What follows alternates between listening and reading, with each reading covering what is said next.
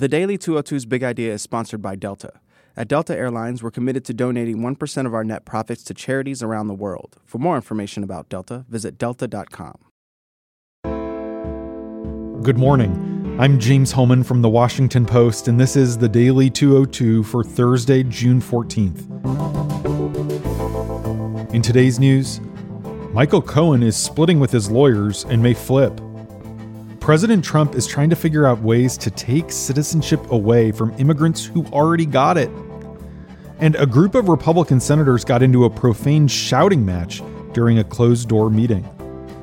But first, the big idea.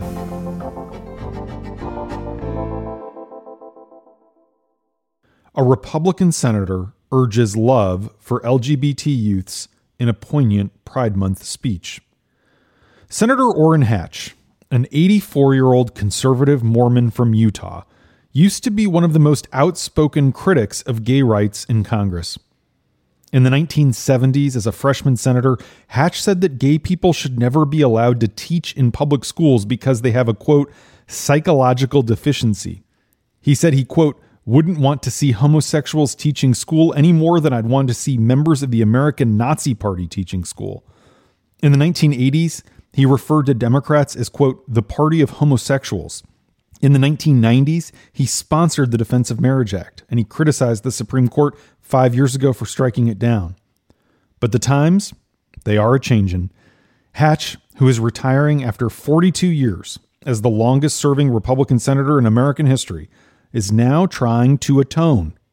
He delivered a passionate speech on the Senate floor yesterday, pleading with his conservative colleagues to not just tolerate, but love people who are lesbian, gay, bisexual, and transgender. These young men and women deserve to feel loved, cared for, and accepted for who they are. I don't think they chose to be who they are. They're born to be who they are. And we ought to understand that. They deserve to know that they belong and that our society is stronger because of them. The peg for Hatch's remarkable comments was commemorating Pride Month. He said he wanted to send a, quote, message of love to his LGBT brothers and sisters. This is especially notable because President Trump has refused to acknowledge or commemorate Pride Month for each of the past 2 years. Barack Obama issued proclamations all 8 years he was in office. Hatch said being accepting shouldn't be political. We all have a stake in this. We all have family or loved ones who have felt marginalized in one way or another because of gender identity or sexual orientation. And we need to be there for them. How did someone in Hatch's position come around like this? People familiar with his evolution tell me it's the result of an epidemic of teen suicides in his home state of Utah. He discovered from talking to the parents and visiting schools that most of the suicides were gay and transgender students who felt stigmatized in a very conservative, overwhelmingly Mormon state. By speaking out, Hatch hopes to prod the Mormon Church to become more welcoming and tolerant. Mr. President, if there were ever a time to show our LGBT friends just how much we love them, it is now in a world where millions suffer in silence. We owe it to each other to love loudly. A report published just last week from the Centers for Disease Control showed Utah has the 5th highest suicide rate in the nation. Hatch is trying to shepherd into law a bill that would create a new simple 3-number hotline for suicide prevention, sort of like 911. Then there would be an ad campaign to promote it. The bill cleared a House committee yesterday and it already passed the Senate. Hatch said he hopes the suicides of fashion icon Kate Spade and celebrity chef Anthony Bourdain give it a new sense of urgency and that it will soon come up on the House floor. But Hatch argued that the suicides which get less attention than Spade or Bourdain are equally important. Mr. President, the prevalence of suicide, especially among LGBT teens, is a serious problem that requires national attention. No one should ever feel less because of their gender identity or sexual orientation. LGBT youth deserve our unwavering love and support. They deserve our validation and the assurance that not only is there a place for them in this society, but that it is far better off because of them. These young people need us, and we desperately need them.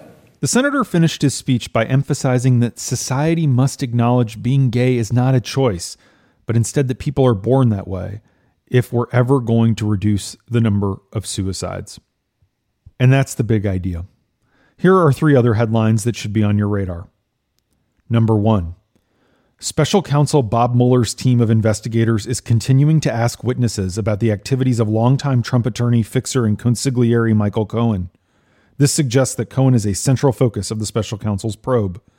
Cohen is also under intensifying scrutiny from federal prosecutors in Manhattan who are separately examining his business practices. The president's allies are growing increasingly worried that they're trying to build a criminal case against Cohen in order to push him to cooperate with the Mueller probe.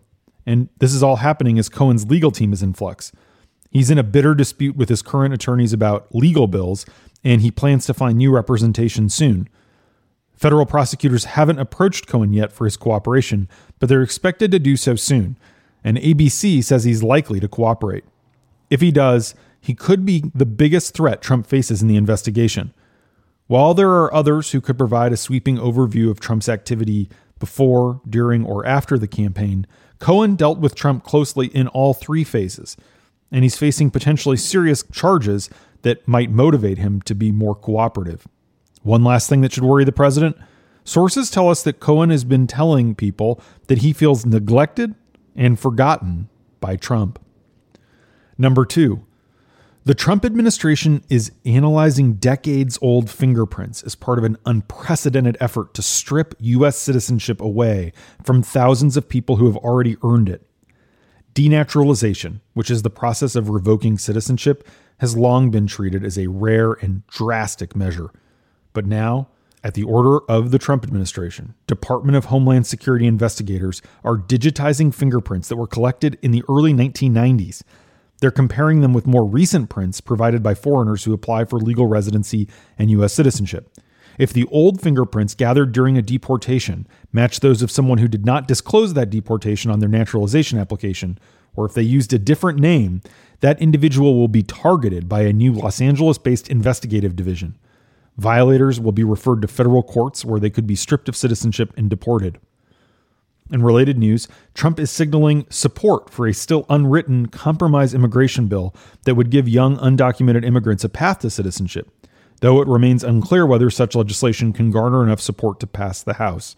And Trump has been known to change his mind on the immigration issue as negotiations proceed on Capitol Hill. In the meantime, leading Catholic bishops are stepping up their criticism of his immigration policies, specifically the practice of separating families at the border. One prominent bishop says that perhaps Trump aides who are complicit in this policy should be denied communion. And CNN reports now that a woman told a federal public defender this week that her infant was ripped from her arms as she breastfed the baby at a border detention center.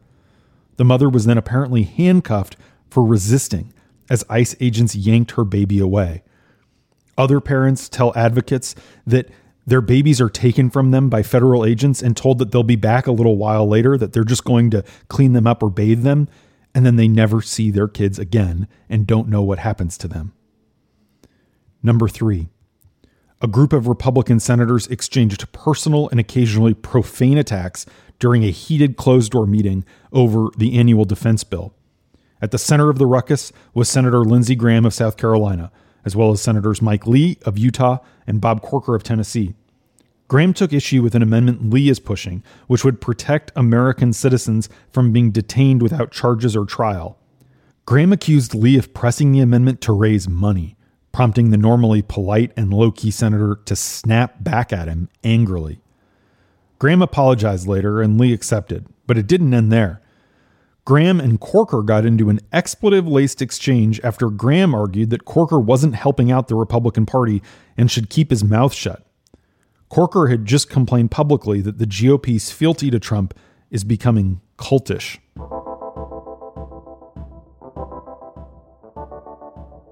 And that's the Daily 202 for Thursday, June 14th. Thanks for listening.